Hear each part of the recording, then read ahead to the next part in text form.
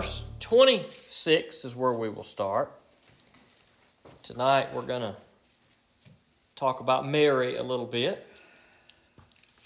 Lord willing, we'll probably talk about Joseph Sunday morning. We'll see. It might change, but I think that's what we're going to do. Kind of look at some of the different characters and different events leading up to the birth of Jesus. All right, let's pray. We'll jump in. Father God, we come to you, and we thank you for these good words.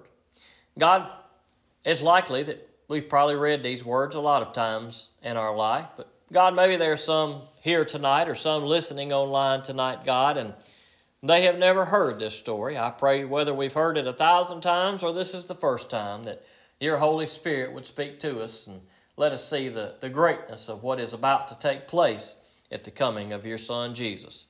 And I ask these things in Jesus' name, amen. Luke 1, verse 26. In the 6th month, now that's the 6th month of Elizabeth's pregnancy. If you go back and you read the passage before this, it talks about Mary's relative Elizabeth becoming pregnant, and she would soon give birth to John. And in the 6th month of her pregnancy, we see this taking place, and that's spelled out to us clearly as we get toward the end of this passage, but that's the 6th month that's spoken of here. Now, in the 6th month, the angel Gabriel was sent by God to a town in Galilee called Nazareth, to a virgin engaged to a man named Joseph of the house of David. The virgin's name was Mary. Now, we're introduced to the main characters here, Joseph and Mary.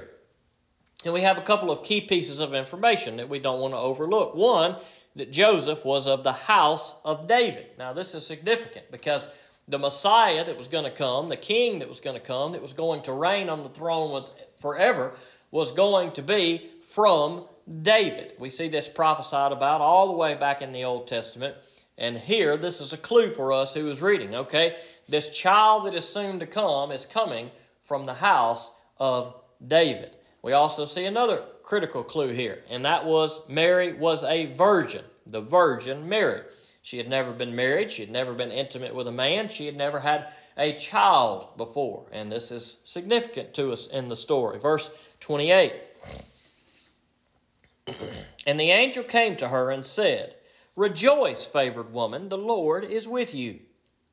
But she was deeply troubled by this statement, wondering what kind of greeting this could be. Now, this is understandable. I mean, we may read through this story so many times, and it may just be natural to us. Okay, an angel appeared to Mary, and she heard what he had to say. But if you stop and think for a moment, everything really that we see in this story is pretty phenomenal. And you can imagine the shock and awe and disbelief and fear that must have come on all of these characters in this story, Mary and Joseph and the shepherds and all of these things that we see take place. I mean, they may seem kind of commonplace to us if we've read or heard this story a bunch of times, but you got to imagine. I mean, I suspect that for Mary, an angel had never appeared to her before. And I suspect that if we thought about it ourselves, I mean, what would we do if an angel appeared to us? Well, we would certainly be afraid, because when we read through the Bible, that seems to be the general reaction of seeing an angel. Whatever appearance an angel has, whatever they come saying, whatever they look like, it is something that is fearful. And here this angel appeared to Mary, and he said, "Rejoice, favored woman." And that's a beautiful thing to think about, that she was a favored woman. It's likely that Mary was a godly woman, that she was chosen by God for this purpose. And the angel says here to her, "Rejoice." And even though the angel come with good news here, her reaction was that she was deeply troubled, wondering what this was all about. And if an angel of the Lord appears to you, man, what would go through our mind? Well, Mary was kind of thinking all kind of things, I'm sure.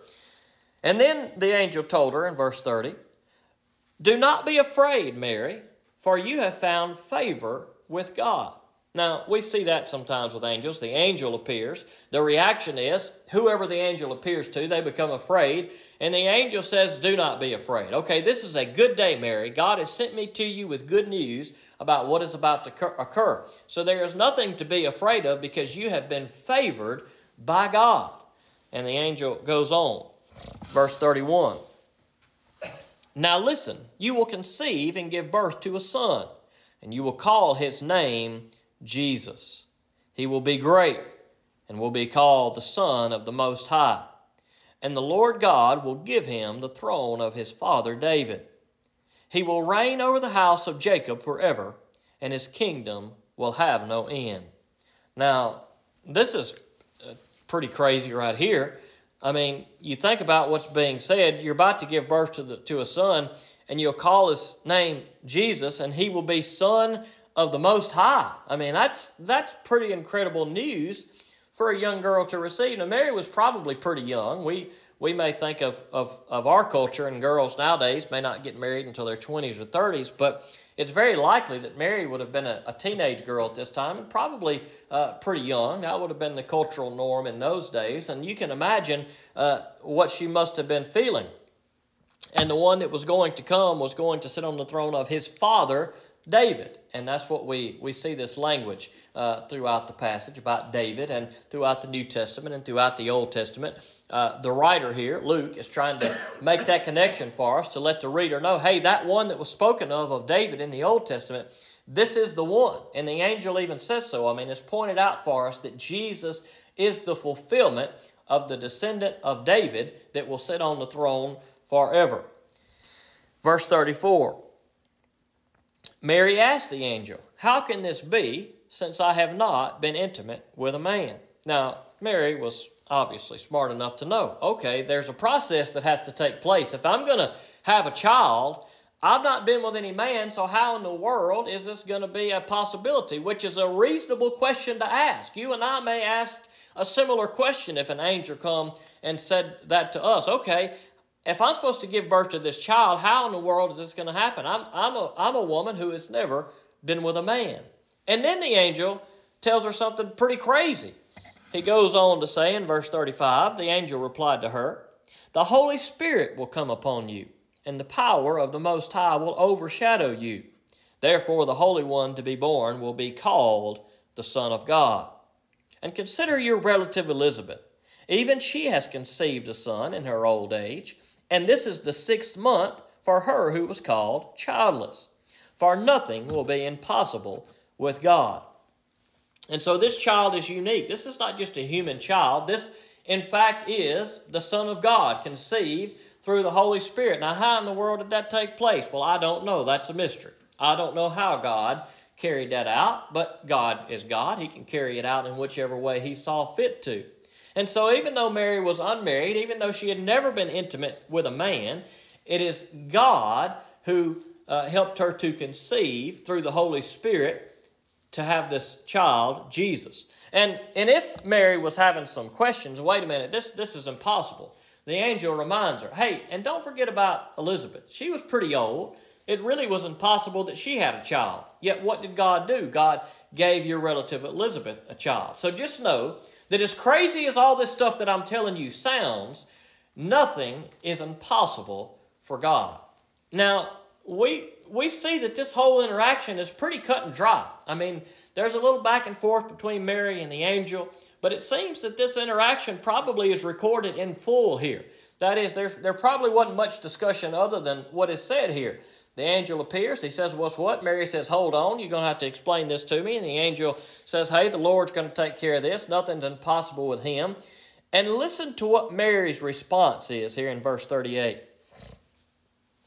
I am the Lord's slave, said Mary. May it be done to me according to your word. Then the angel left her. What would our response be if an angel were to appear to us tonight and say, hey, God has chosen you to do something. God is going to work through you in some way. Now, it's not going to be to bring about the Savior of the world. That's already come with Mary through Jesus Christ. But what if there's something else that God calls you to, and an angel appeared, you'd be afraid, and tells you something crazy that you're going to do, and you're going to say, how's that work? And the angel's going to say, nothing is impossible with God. What would be your first response? I'd probably hem and haw for a couple days. I'd probably say, am I crazy? Did I see an angel, or am I imagining things? But it doesn't appear that Mary had that response at all. After hearing all of this, as crazy as it is for an angel to appear and say, hey, you've never been with a man, but through the Holy Spirit, you're about to have a child. Oh, and he's going to be the Savior of the world, by the way. And Mary says, okay, I'm the Lord's slave. Whatever the Lord says, may it be done as the Lord has said. Now that's an obedient heart. Man, wouldn't it be fantastic if our heart was so obedient? And maybe yours is, or maybe it's not. I mean, God has not called us to bring the Savior of the world into planet Earth, but there are other things that God calls us to that are probably take much less faith. But yet, how many times do we say, I don't know, God, I'm not the one for the job, God? But Mary gives us the proper example. Mary has the right attitude. As crazy as it sounded, the angel said, hey, look, nothing's impossible for God. And she says, let it be. Let it be. I am the Lord's servant. And that needs to be our response. That we need to say, okay, God, I'll read your word. Your Holy Spirit works through me in some ways. God, you may reveal things to me and call me to things that may seem impossible or bigger than anything I can do. But God, if you have put this on my heart, if you've led me to this, if you've put this opportunity in my path, God, I am your slave. I am your servant. And may it be done according to what you said. That needs to be our response. Whatever God puts before us, it may sometimes seem difficult. It may seem impossible. It may seem scary. It did for Mary, but she said, God, I'm yours. And that's what we need to do in our life. Let's pray. Father God, we come to you. We thank you for this word. What a great response we see from Mary. And maybe we are not so eager to respond in such a way. Maybe we hem and haw and question and wonder and still doubt whether things are possible or not. But God, help us to be faithful to be your servant. And whatever opportunities you put in our path or things you may call us to, let us remember that as bad as things may look, as impossible as they may look, God, nothing is impossible for you. We thank you for this miracle in Jesus Christ that was announced to Mary here and would soon come to be. And I pray, God, that as we follow Jesus, that we too would be those who say, God, I am your slave. Let me be found faithful to do what you say. Let it be as you say, dear Lord. And I ask these things in Jesus' name. Amen.